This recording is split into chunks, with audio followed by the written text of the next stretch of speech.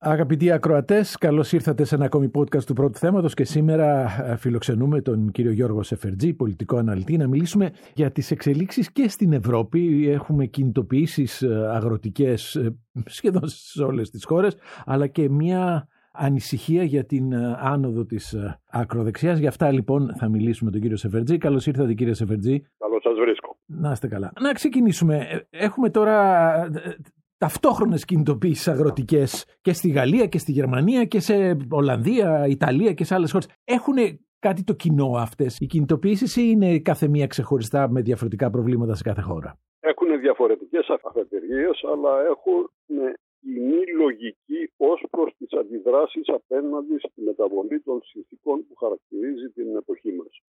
Διότι σίγουρα εκείνο το οποίο είναι χαρακτηριστικό τουλάχιστον για την Γαλλία είναι ότι η αντίδραση η αγροτική έρχεται σε συνέχεια των αντιδράσεων που σχετίζονται με τη μείωση της αγοραστικής δύναμης και των εισοδημάτων των Γάλλων. Πράγμα το οποίο ισχύει όχι μόνο για τους αγρότες, ισχύει πολύ περισσότερο για τη μεσαία τάξη. Στην Γερμανία οι αντιδράσεις πυροδοτήθηκαν κυρίως από το γεγονός που προξενεί γενικότερα εντύπωση της ευνίδιας αναστολής ή μάλιστα θα έλεγα περικοπής των επιδοτήσεων που ενίσχυαν το αγροτικό εισόδημα. Στην Γαλλία έχει δοθεί μια περίοδος, θα την έλεγα χάριτος 7 περίπου ετών, ενώ στη Γερμανία από τη μία μέρα στην άλλη τους ζητήθηκε να μάθουν να ζουν χωρίς τα επιδόματα που τους έκαναν την ζωή πιο εύκολη, το κόστος παραγωγής πιο μικρό και την αγοραστική τους δύναμη πιο μεγάλη.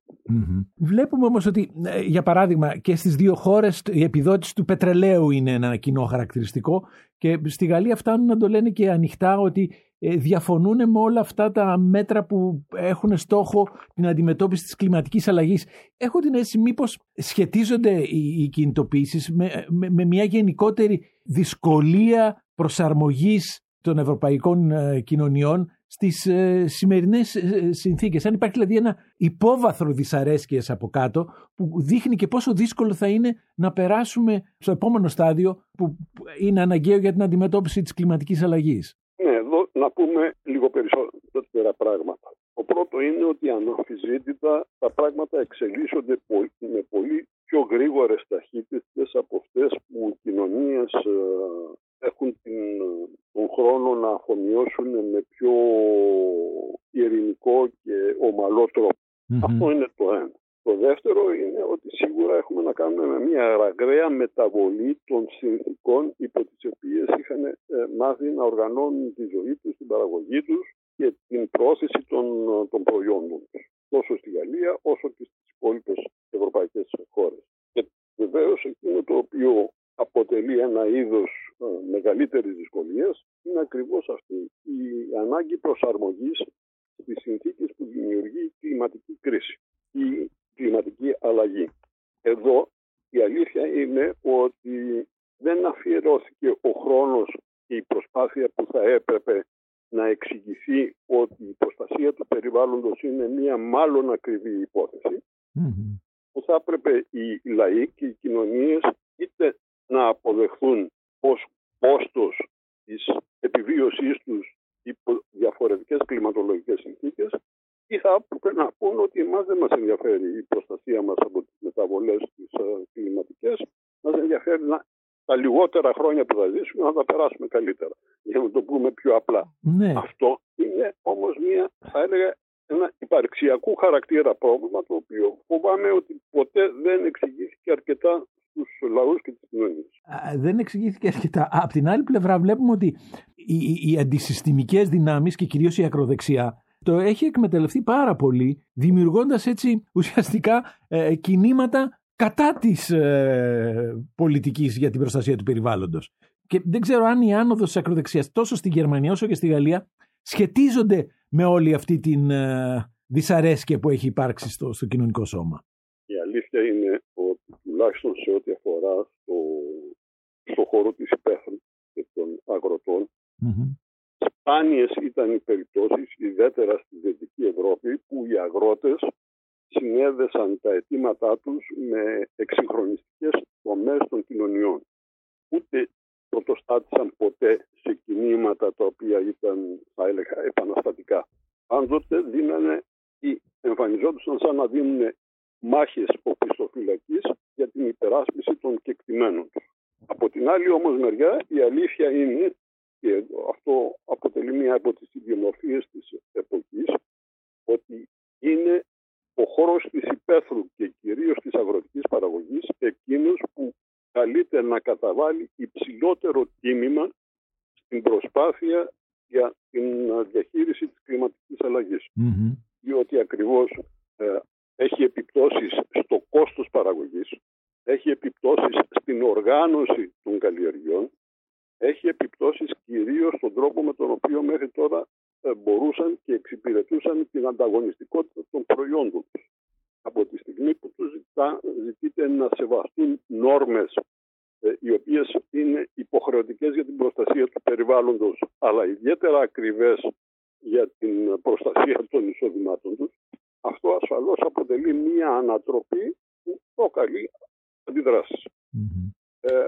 Δεν ξέρω αν είναι εύκολο να βρεθεί η χρυσή τομή. Εκείνο το οποίο όμως σίγουρα πρέπει να προσεχθεί είναι το γεγονός ότι συνήθως ο τρόπος με τον οποίο ζητείται η συμμόρφωση των αγροτών στις προδιαγραφές που επιβάλλει η προστασία του περιβάλλοντος τους δίνει την εντύπωση ότι προέρχεται από κύκλους που δεν έχουν σκύψει ποτέ πάνω από τα δικά τους ιδιαίτερα προβλήματα.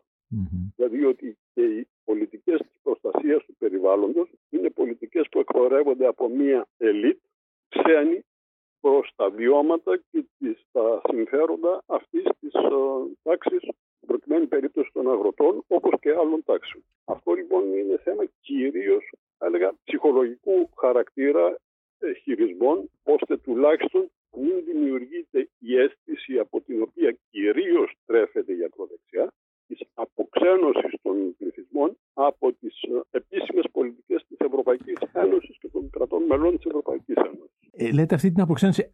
Κάτι ανάλογο, ας πούμε, στη Γαλλία δεν θα μπορούσε να είχε υποθεί και για τα Κίτρινα Γιλέκα, που μάλιστα είχε ξεκινήσει πάλι από το κόστος της ενέργειας και τους φόρους.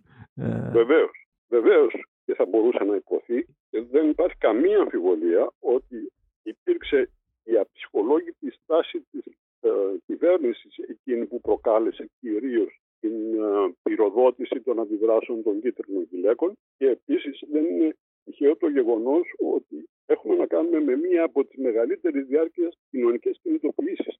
Τα Κίτρινα Γιλέκα ουσιαστικά έμειναν στην επικαιρότητα πάνω από ένα χρόνο, κάνοντας άνω κάτω την κοινωνική ζωή στην Γαλλία. Και βεβαίως αυτό δεν θα συνέβαινε αν εμέσως πλην σαφώς δεν είχαν και την στήριξη υπόλοιπων κατηγοριών της κοινωνίας, ακριβώς επειδή ήταν κοινό το πρόβλημα που δημιουργήθηκε. Δηλαδή η αύξηση του κόστους της ενέργειας δεν αφορούσε μόνο στα Κίτρινα Γιλέκα που είδαν ξαφνικά την καθημερινότητά τους να αναστατώνεται από το γεγονός ότι γέμιζαν το ρεβερβουάρ με πολλαπλάσια τιμή για να μετακινηθούν, για να πάνε πού, να πάνε στη δουλειά τους. Αυτό ήταν το πρόβλημα. Δεν ήταν το πρόβλημα της αύξησης του κόστους μιας ζωής γενικώς και αφηρημένα. Ήταν ότι επιβαρύνθηκε το κόστος της μετακίνησής τους από το σπίτι τους στη δουλειά τους. Ακριβώς λόγω της αύξησης της τιμής της βενζίνης. Αυτό ήταν ένα κοινό πρόβλημα που αφορούσε πολύ περισσότερους από αυτούς που ήταν υποχρεωμένοι να χρησιμοποιούν τα αυτοκίνητά τους, τα γεωταχή τους για να πάνε στη δουλειά τους. Απ' την άλλη, άμα είναι να αντιμετωπίσουμε και την κλιματική αλλαγή και τις γεωπολιτικές αναταράξεις, δηλαδή πώς θα μπορούσε να αποφευθεί αυτό το πράγμα? Είναι μια δύσκολη συζήτηση. Ναι, δεν θα μπορούσε να αποφευθεί, γι' αυτό και δημιουργήθηκε. Αλλά γι' αυτό το λόγο, κύριε Καψή, και η άνοδος της ακροδεξιάς παίρνει βάθος χρονικό και στρατηγικό. Δηλαδή, επειδή ακριβώς δεν είναι εύκολο να αντιμετωπιστεί αυτό το πρόβλημα, επωφελείται η ακροδεξιά του προβλήματος που δημιουργείται για να αυξήσει την εκλογική της επιρροή. Αλλά δεν πρέπει να παραγνωρίζουμε το εξής. Υπάρχει ένα υπόβαθρο, υπάρχει ένα προηγούμενο που διευκολύνει αυτού του είδους την πολιτική αξιοποίηση από πλευράς ακροδεξιάς των κοινωνικών αντιδράσεων, από τις αλλαγές των συνθήκων, κυρίως των οικονομικών συνθήκων, λόγω κλιματικής αλλαγής. Και είναι το γεγονός ότι έχουν προηγηθεί περισσότερες δεκαετίες που δημιούργησαν στον κόσμο την εντύπωση ότι οι κυβερνήσεις μπορεί να άλλαζαν, αλλά όχι και η ζωή των ανθρώπων. Αυτό με την πάροδο του χρόνου είχε ως συνέπεια να δημιουργηθεί η αίσθηση της πλήρους αναποτελεσματικότητας του πολιτικού συστήματος και κυρίως της πολιτικής τάξης που εκπροσωπούσε τα mainstream ρεύματα στην πολιτική, τα συστημικά, για να το πούμε με άλλα λόγια. Αυτό είναι κάτι το οποίο δεν θα πρέπει να υποβαθμιστεί. Δηλαδή, ναι, πρέπει όλοι να δεχθούν τις συνέπειες της προσαρμογής προκειμένου να αποφευθεί μια κλιματική κρίση υπαρξιακών διαστάσεων. Από την άλλη όμως μεριά δεν πρέπει να αγνοηθεί ότι υπάρχει ένα προηγούμενο το οποίο επιβάλλει τουλάχιστον μεγαλύτερη φροντίδα στην γεφύρωση των χασμάτων που έχουν δημιουργηθεί κυρίως μεταξύ των ελίτ και των εκτός των τυχών ευρισκομένων πολιτών. Παλιότερα τους λέγαμε μη προνομιούχους, τώρα δεν είναι μόνο οι μη προνομιούχοι, είναι και όλοι αυτοί που αισθάνονται ότι είναι εκτός των τυχών και των αποφάσεων και των κριτηρίων με τα οποία λαμβάνονται οι πολιτικές αποφάσεις. Τώρα βλέπουμε δύο διαφορετικές προσεγγίσεις στην αντιμετώπιση των ακροδεξιά. Καταρχάς, στη Γαλλία υπάρχει αυτό που κάποια στροφή προς τα δεξιά κατά κάποιο τρόπο του Μακρόν ή όχι? Ναι, είναι αναμφισβήτητο και θα έλεγα μάλιστα ότι είναι και παράδοξο. Και γιατί λέω ότι είναι παράδοξο? Το λέω διότι η εντύπωση που δημιουργήθηκε αρχικά κυρίως από την επιλογή του προσώπου του νέου πρωθυπουργού είναι ότι θα έκανε στροφή προς τα αριστερά. Δηλαδή ότι θα έκανε στην ενόψει της δεύτερης θητείας του, που βρίσκεται σε εξέλιξη, κάτι αντίστοιχο με αυτό που έκανε ενόψει της πρώτης του θητείας. Δηλαδή όταν ανακηρύχθηκε πρόεδρος της Γαλλικής Δημοκρατίας και ουσιαστικά ανάλωσε το μεγαλύτερο μέρος της προσπάθειάς του στην αφομοίωση του χώρου των σοσιαλιστών κεντροδεξιάς. Και βεβαίως αυτό είχε ως συνέπεια σχεδόν την εξαφάνιση των παραδοσιακών δυνάμεων της κεντροδεξιάς. Το οποίο ήρθε και επιβεβαιώθηκε πανηγυρικά με την συντριπτική ήττα της Pécresse στις τελευταίες δημοτικές εκλογές, που πράγματι εξαφανίστηκε, θα λέγαμε, ο αντίστοιχος χώρος της Νέας Δημοκρατίας στη Γαλλία. Υπέρ της ακροδεξιάς της Λεπέν. Συνετρίβει δηλαδή η κεντροδεξιά στις μιλόπετρες της σύγκρουσης μεταξύ της ακροδεξιάς και της παραδοσιακής αριστεράς των σοσιαλιστών που επίσης εξαφανίστηκαν. Θα υπέθετε λοιπόν κανένας ότι αφού έκανε την στροφή που του επέτρεψε να αφομοιώσει την συντηρητική κεντροδεξιά τα πρώτα 5 χρόνια της θητείας του, τώρα θα έκανε μια αντίστοιχη προσπάθεια στρεφόμενος προς τα αριστερά και αφομοιώνοντας την κεντροαριστερή, να το πούμε σχηματικά. Υπάρχει κεντροαριστερά στη Γαλλία? Έχει εξαφανιστεί. Ναι. Τώρα αυτό είναι, ανοίγω μια παρένθεση, αυτό είναι κάτι άλλο που έχει αρχίσει να αποκτά ενδιαφέρον ενόψει των ευρωεκλογών, διότι έχουμε μια ανάσχεση της συρρίκνωσης του Σοσιαλιστικού Κόμματος, που ήταν ακριβώς αυτό που εξαφανίστηκε τα προηγούμενα 5 χρόνια και έδωσε τη δυνατότητα στον Μακρόν να ηγεμονεύσει κατά αναμφισβήτητο τρόπο.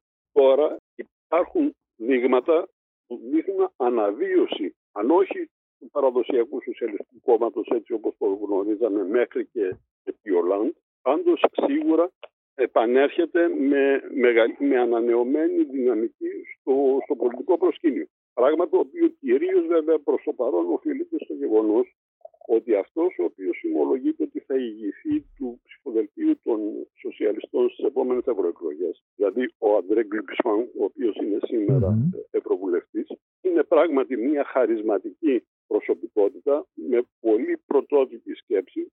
Προφανώς δημιουργεί την εντύπωση μιας ανανέωσης του χώρου της κεντροαριστεράς, σε συνδυασμό με το γεγονός ότι και το Κομμουνιστικό Κόμμα της Γαλλίας, το οποίο επίσης είχε εξαφανιστεί, έχει αποκτήσει μια χαρισματική ηγεσία, ιδιαίτερα δημοφιλή στα κοινωνικά στρώματα πέραν της παραδοσιακής αριστεράς. Είναι μια εξέλιξη στην οποία δεν έχουμε δώσει ίσως αρκετή προσοχή. Όχι, αυτό ομολογώ, δεν το έχω.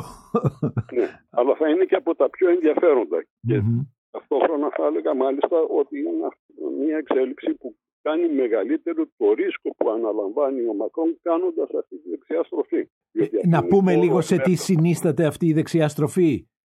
Δηλαδή διαβάσαμε για την επιστροφή της ποδιάς στολών, τέλος πάντων, στο σχολείο, για τον νόμο για τους μετανάστες. Τι ακριβώς είναι?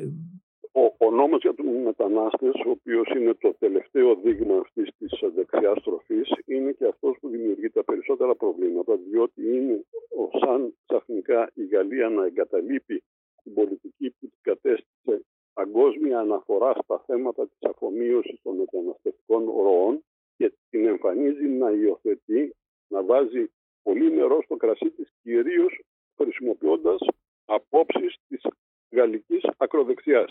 Δηλαδή όλων όσων δαιμονοποιούσαν ως απόλυτο κακό τη μετανάστευση, θεωρούσαν ότι η μετανάστευση, κυρίως λόγω της επίδρασης που ασκούσαν τα ισλαμιστικά κινήματα στο εσωτερικό της γαλλικής κοινωνίας, ουσιαστικά διάβρωνε τα θεμέλια της γαλλικής δημοκρατίας, με αποτέλεσμα να θεωρείται η αυστηροποίηση της μεταναστευτικής πολιτικής ως υπαναχώρηση απέναντι σε αυτά τα ιδανικά της γαλλικής δημοκρατίας που ήταν υπέρ των ανοιχτών συνόρων, της αφομοίωσης των μεταναστών, της αξιοποίησης του δυναμικού τους και ούτω καθεξής.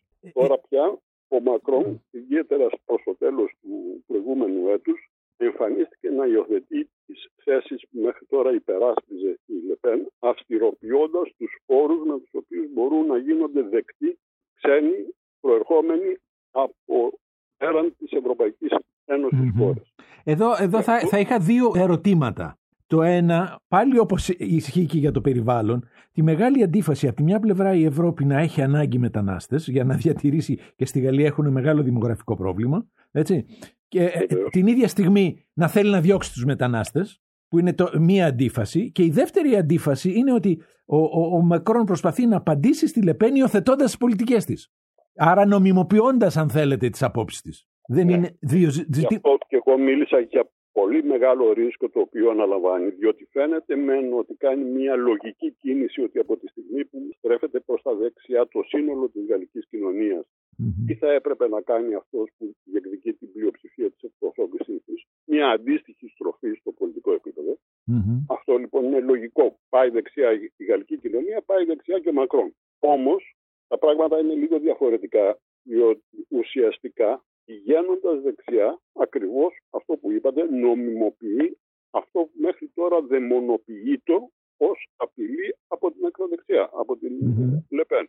Θα έλεγα ότι το λογαριασμό θα τον δούμε τον Ιούνιο. Δηλαδή θα δούμε πώς αυτό θα αντικριστεί στα αποτελέσματα των ευρωεκλογών.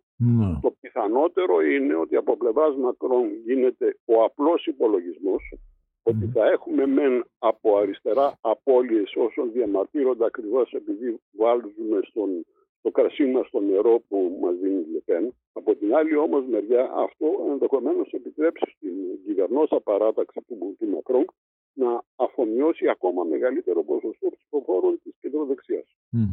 Είναι ουσιαστικά σαν να κλείνει το μάτι λέγοντας ότι δεν έχει λόγο ύπαρξης κεντροδεξιάς στη Γαλλία από τη στιγμή που υπάρχει ο Μακρόν να εκπροσωπεί το στρατόπεδό της. Όμως, επαναλαμβάνω ότι αυτό αφενός μεν δημιουργεί πάρα πολλά προβλήματα στο εσωτερικό του κόμματός του. Ήδη δεν είναι τυχαίο το γεγονός ότι δεν τόλμησε να το περάσει από τη Βουλή, γιατί δεν θα πέρναγε δεδομένο ότι δεν θα συγκέντρωνε ούτε καν την πλειοψηφία των βουλευτών της δικής του παράταξης για να υπερψηφίσουν το νομοσχέδιο για την μετανάστευση, και από την άλλη τον αποξένωνε ακριβώς από εκείνα τα ρεύματα από τον οποίο τις δεξαμενές έχει μεγαλύτερη ανάγκη να αγγίσει ψήφους. Δεν νομίζω ότι υιοθετώντας τις θέσεις της Λεπέν θα πείσει αυτούς που σκέφτονται να ψηφίσουν Λεπέν ακριβώς επειδή ήταν δυσαρεστημένοι με την πολιτική που ακολουθούσε ο Μακρόν, θα δώσουν σύγχωρο χάρτη, για να το πούμε απλό, μόνο και μόνο επειδή υιοθετεί τις θέσεις ηγεσίας της ακροδεξιάς. Και μάλιστα θεωρώ ότι θα είναι ακόμα μεγαλύτερης αποτελεσματικότητας αυτός ο ελεγμός, δεδομένου ότι πια ηγείται του ευρωψηφοδελτίου της ακροδεξιάς ένας νεαρός κάτω των 30 ετών αρχηγός, ας το πούμε, πούμε έτσι, απλά για να είναι κατανοητό από τον κόσμο, ανήκει σε αυτή τη γενιά των χαρισματικών νέων πολιτικών που ανέδειξε η Λεπέν πραγματικά με έναν εντυπωσιακό τρόπο. Και ο οποίος έσπευσε να βάλει, λέει, γαλότσες και να πάει στους αγρότες τώρα. Εννοείται.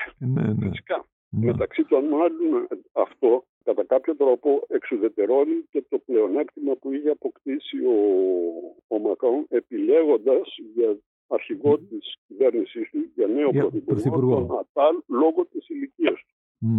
Στη Γερμανία βλέπουμε μια διαφορετική στάση απέναντι στην ακροδεξιά. Έτσι, δεν ξέρω αν μέτρησε πολύ και αυτή η μυστική συμφωνία που βγήκε για την απέλαση εκατοντάδων χιλιάδων, εκατομμυρίων ίσως, μεταναστών ή καταγωγής από τρίτες χώρες.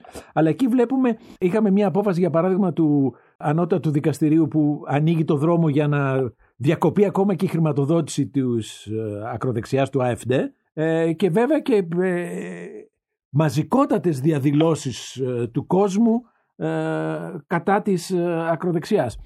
Είναι μια άλλη προσέγγιση αυτή, δεν είναι? Είναι μια άλλη προσέγγιση που εξηγείται από το διαφορετικό ιστορικό υπόβαθρο που ισχύει στις δύο χώρες.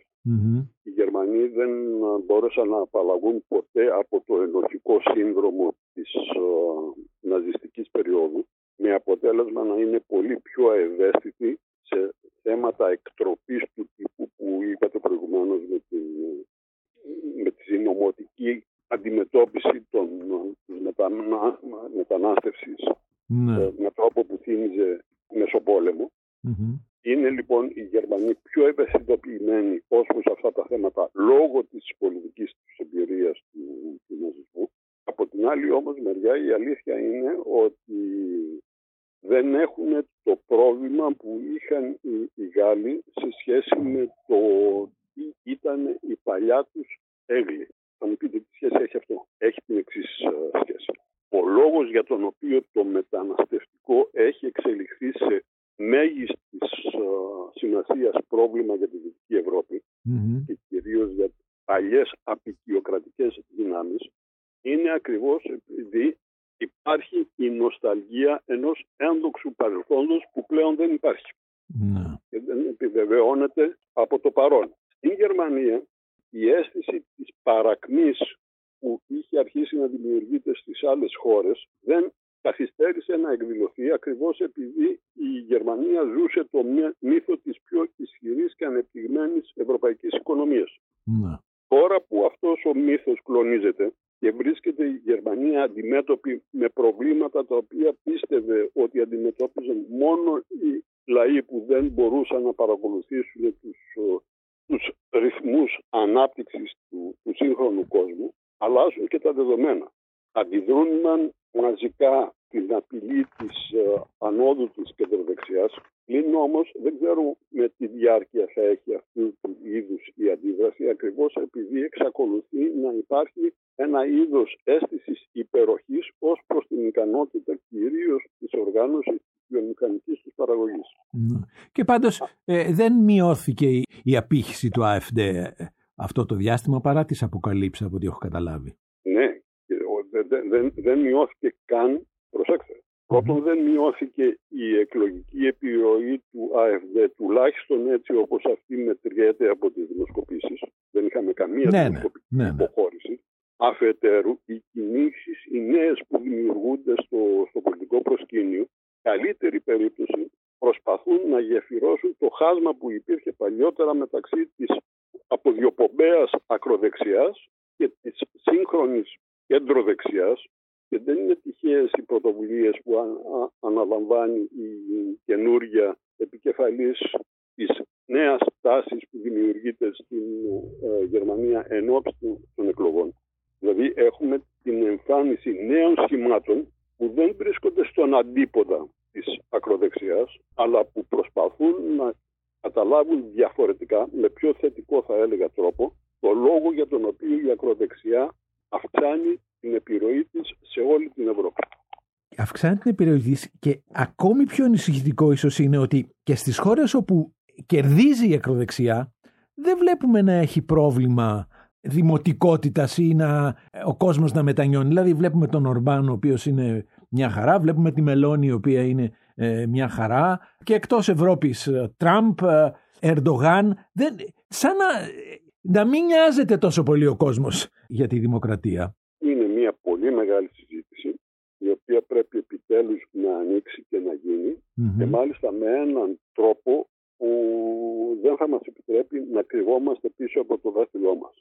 Θα τολμούσα να πω ότι εκείνο το οποίο δεν έχει συνειδητοποιηθεί και άρα αντιμετωπιστεί κατά το δοκούν, είναι ακριβώς το γεγονός ότι πίσω από όλα αυτά, σε τελική ανάλυση, υπάρχει ένα στοιχείο υπεροχής της ακροδεξιάς έναντι των αντιπάλων. Το οποίο είναι? Το οποίο είναι κυρίως η ικανότητα που έχει η ακροδεξιά να απλοποιεί τα πράγματα, έστω με απλοϊκό τρόπο, και κυρίως να εκφράζεται με έναν τρόπο πολύ πιο καθαρό, πολύ πιο σαφή, την ώρα που οι αντίπαλοι της αοριστολογούν, γενικολογούν και γενικώς κινούνται σε νεφελώματα τα οποία για τον κόσμο δεν λένε τίποτα. Εάν δεν προβληματιστούμε ως προς την αποτελεσματικότητα του λόγου που χρησιμοποιούν οι αντίπαλοι της ακροδεξιάς, έχω την εντύπωση ότι δεν θα βγάλουμε ποτέ άκρη με το τι πρόκειται να συμβεί ακριβώς με την ακροδεξιά να συνεχίζει να αυξάνει την εκλογική της επιρροή.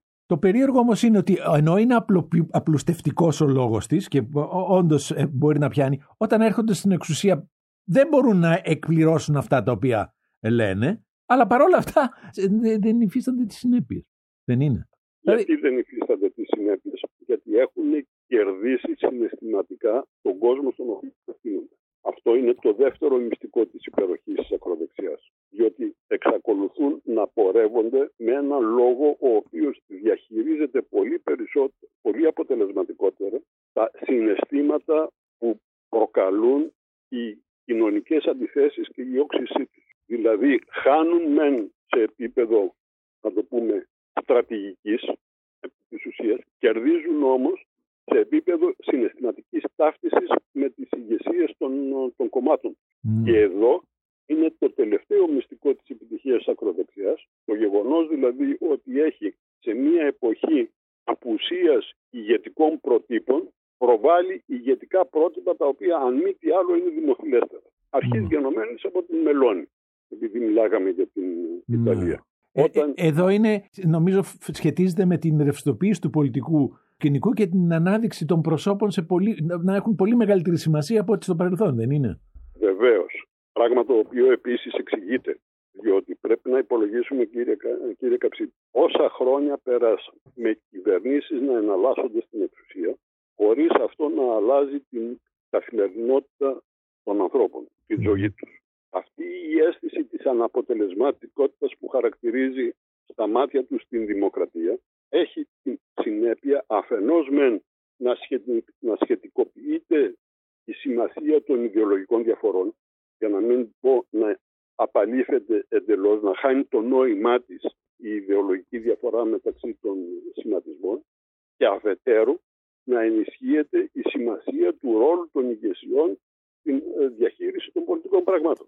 Με αποτέλεσμα, όποιος δεν διαθέτει χαρισματικές προσωπικότητες πρώτης γραμμής, να υστερεί με τρόπο που δύσκολα θα μπορέσει να καλύψει αυτά τα χρόνια της γενικευμένης κρίσης.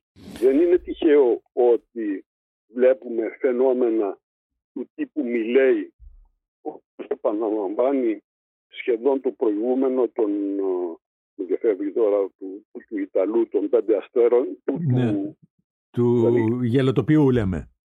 Του γελοτοποιού. Ναι. Όταν λοιπόν έχουν φτάσει στο σημείο να προτιμώνται οι γελοτοποιοί έναντι των παραδοσιακών πολιτικών, αυτό κάτι σημαίνει ασφαλώς. Ναι. Και κυρίως εκείνο το οποίο σημαίνει είναι η βαθύτατη απόγνωση που πλέον χαρακτηρίζει τις σχέσεις κοινωνίας των πολιτών με το πολιτικό σύστημα. Όπου όμως οι εναλλακτικές δυνάμεις όχι μόνο δεν προσφέρουν καμία λύση, απλώς δεν υφίστανται. Δηλαδή εκεί πια σηκώνει κανείς τα χέρια ψηλά λίγο, έτσι. Σηκώνει τα χέρια ψηλά κυρίως όταν διαπιστώνει την αρχή που υπάρχει πίσω από όλα αυτά. Η οποία είναι και κατανοητή. Δηλαδή τι σου λέει ο κόσμος πολύ απλά, κύριε Καψή? Τους έχουμε δοκιμάσει όλους, κυρίως δοκιμάσαμε με έναν τρόπο που τους σοβαρότερους τους απαξίωσε εντελώς. Τι μας μένει? Να δοκιμάσουμε αυτό που δεν γνωρίζουμε ή αυτό που είναι εκτός των συμβατικών προτύπων των πολιτικών ηγεσιών. Και έχεις αυτή τη μετακίνηση τη θεαματική προς αυτού του είδους τις πολιτικές γραφικότητες, που όμως είναι αποτελεσματικές, και για να είναι αποτελεσματικές σημαίνει ότι κάτι προσφέρουν έστω υποσυνείδητα σε αυτούς που τους ψηφίζουν. Και αν θέλετε, οι αναλογίες μεταξύ των διαφόρων φαινομένων είναι πολύ μεγαλύτερες από αυτές που εκ πρώτης όψεως υποψιαζόμαστε. Το φαινόμενο Ματέι είναι κατά κάποιο τρόπο δίδυμο με το φαινόμενο Κασελάκη στην Ελλάδα. Έχετε αυτή την άποψη? Ναι. Με ποια έννοια? Ότι είναι της ίδιας λογικής ο τρόπος με τον οποίο ανακαλύπτονται τα νέα ινδάλματα στην πολιτική σκηνή, όταν τα παλιά έχουν φθαρεί και απαξιωθεί. Ναι. Είναι το διαφορετικό εκείνο που κάνει τη δύναμή της. Αυτό θέλω να πω, κύριε Καψή. Ναι. Αυτό πρέπει να το καταλάβουμε. Αν δεν το καταλάβουμε, νομίζω θα ζήσουμε πολλές εκπλήξεις ακόμα. Να κλείσουμε με ένα ερώτηση για το αύριο. Τραμπ, Λεπέν, AfD, Μελώνη, η προοπτική, μάλλον οι πιθανότητες σε λίγα χρόνια να έχουμε ένα εντελώς διαφορετικό πολιτικό τοπίο είναι υπαρκτές, έτσι. Και αναρωτιέμαι, μπορούμε να φανταστούμε, ας πούμε, τη διάλυση Ευρωπαϊκής Ένωσης? Γιατί η επικεφαλής της AfD είπε, εμείς θέλουμε ένα δημοψήφισμα στυλ Brexit. Ο καθένας από αυτούς έχει μια τελείως ευρωσκεπτικιστική αντίληψη, με τον Τραμπ να ενισχύει αυτές τις δυνάμεις. Πόσο πιθανό βλέπετε έτσι μια τέτοια εκ των έσω έκρηξη της Ευρώπης? Θα έλεγα ότι ο βαθμός πιθανότητας εξαρτάται από το τι πρόκειται να γίνει το φθινόπωρο στην Αμερική. Διότι ασφαλώς διαφορετικές θα είναι οι πολιτικές εξελίξεις αν επανεκλεγεί ο Τραμπ και διαφορετικές εάν αποτύχει. Και βεβαίως διαφορετικές θα είναι εάν με ανανέωση της θητείας του Biden, και διαφορετικές εάν οι δημοκρατικοί βάλουν κάποιον άλλον υποψήφιο, ο οποίος ίσως αποδειχθεί πολύ πιο αποτελεσματικός και χαρισματικός από τον Biden. Θα έχει λοιπόν πολύ μεγάλη σημασία το τι πρόκειται να γίνει στις αμερικάνικες εκλογές στο φθινόπωρο. Από εκεί και πέρα βεβαίως παραμένει γεγονός ότι η Δύση γενικότερα και η Ευρώπη ειδικότερα έχουν μπει σε μία περίοδο παρατεταμένης παρακμής, από την οποία δεν πρόκειται να βγουν με συμβατικούς τρόπους. Και κυρίως με αυτόν τη χαρακτηριστική για τα ευρωπαϊκά πράγματα δειλία των πολύ δειλών κάθε φορά τομών, με τους οποίους γίνεται η προσαρμογή στις νέες συνθήκες. Εάν η Ευρώπη δεν αλλάξει τους ρυθμούς προσαρμογής της στην πραγματικότητα, θα ξεπεραστεί από τα πράγματα. Με αποτέλεσμα να δημιουργηθεί μια κρίση η οποία δεν θα μαζεύεται από πουθενά, για να μιλήσουμε πάρα πολύ. Αυτό είναι κάτι το οποίο ο κόσμος το καταλαβαίνει και θεωρώ ότι μάλιστα θα επηρεάσει πάρα πολύ και την πολιτική του συμπεριφορά. Ναι, το καταλαβαίνει, αλλά ενισχύει τις δυνάμεις οι οποίες αντιστέκονται σε αυτές τις αλλαγές που είναι αναγκαίες για μια συντονισμένη, αν θέλετε, προσπάθεια, δεν είναι? Εκεί είναι το μεγάλο πρόβλημα, κύριε Καψή, διότι εμείς το λέμε αυτό, ότι αντιστέκεται. Ο ίδιος θεωρεί ότι αντιστέκεται ακριβώς σε αυτούς που κρατάνε πίσω την Ευρώπη. Το ότι μπορεί να στρέφεται προς πρότυπα τα οποία έχουν αντισυστημικά χαρακτηριστικά, στα δικά του μάτια είναι σαν να προσπαθεί ακριβώς να παράξει ανατρεπτικά αποτελέσματα αυτού του εφησυχασμού. Το πρόβλημα, κύριε Καψή, ποιο είναι? Νομίζω υπό αυτό το πρίσμα εξηγείται και το τι συμβαίνει με την άνοδο της ακροδεξιάς και το τι συμβαίνει γενικότερα στο πολιτικό προσκήνιο. Οι ρυθμοί με τους οποίους πια μεταβάλλονται οι κοινωνίες είναι πολύ πιο γρήγοροι από αυτούς που οι ίδιες κοινωνίες προσπαθούν να αφομοιώσουν. Πράγμα το οποίο τους προκαλεί, εκτός από ανασφάλεια, μία απόγνωση. Ότι δεν προλαβαίνουν πια τις εξελίξεις. Αυτή η αίσθηση ότι δεν προλαβαίνουν τις εξελίξεις μπορεί να έχει καταστρεπτικές συνέπειες σε επίπεδο πολιτικής συμπεριφοράς. Μάλιστα, ναι, δεν είναι πολύ αισιόδοξος τρόπος για να κλείσουμε τη συζήτηση, αλλά φαντάζομαι ότι είναι μια συζήτηση που δεν κλείνει ποτέ. Όχι, δεν κλείνει. Κυρίως δεν κλείνει, τουλάχιστον για όσο διάστημα βρίσκονται σε εξέλιξη τα φαινόμενα που την προκαλούν. Να σας ευχαριστήσω πολύ. Εγώ για τη φιλοξενία. Να είστε καλά.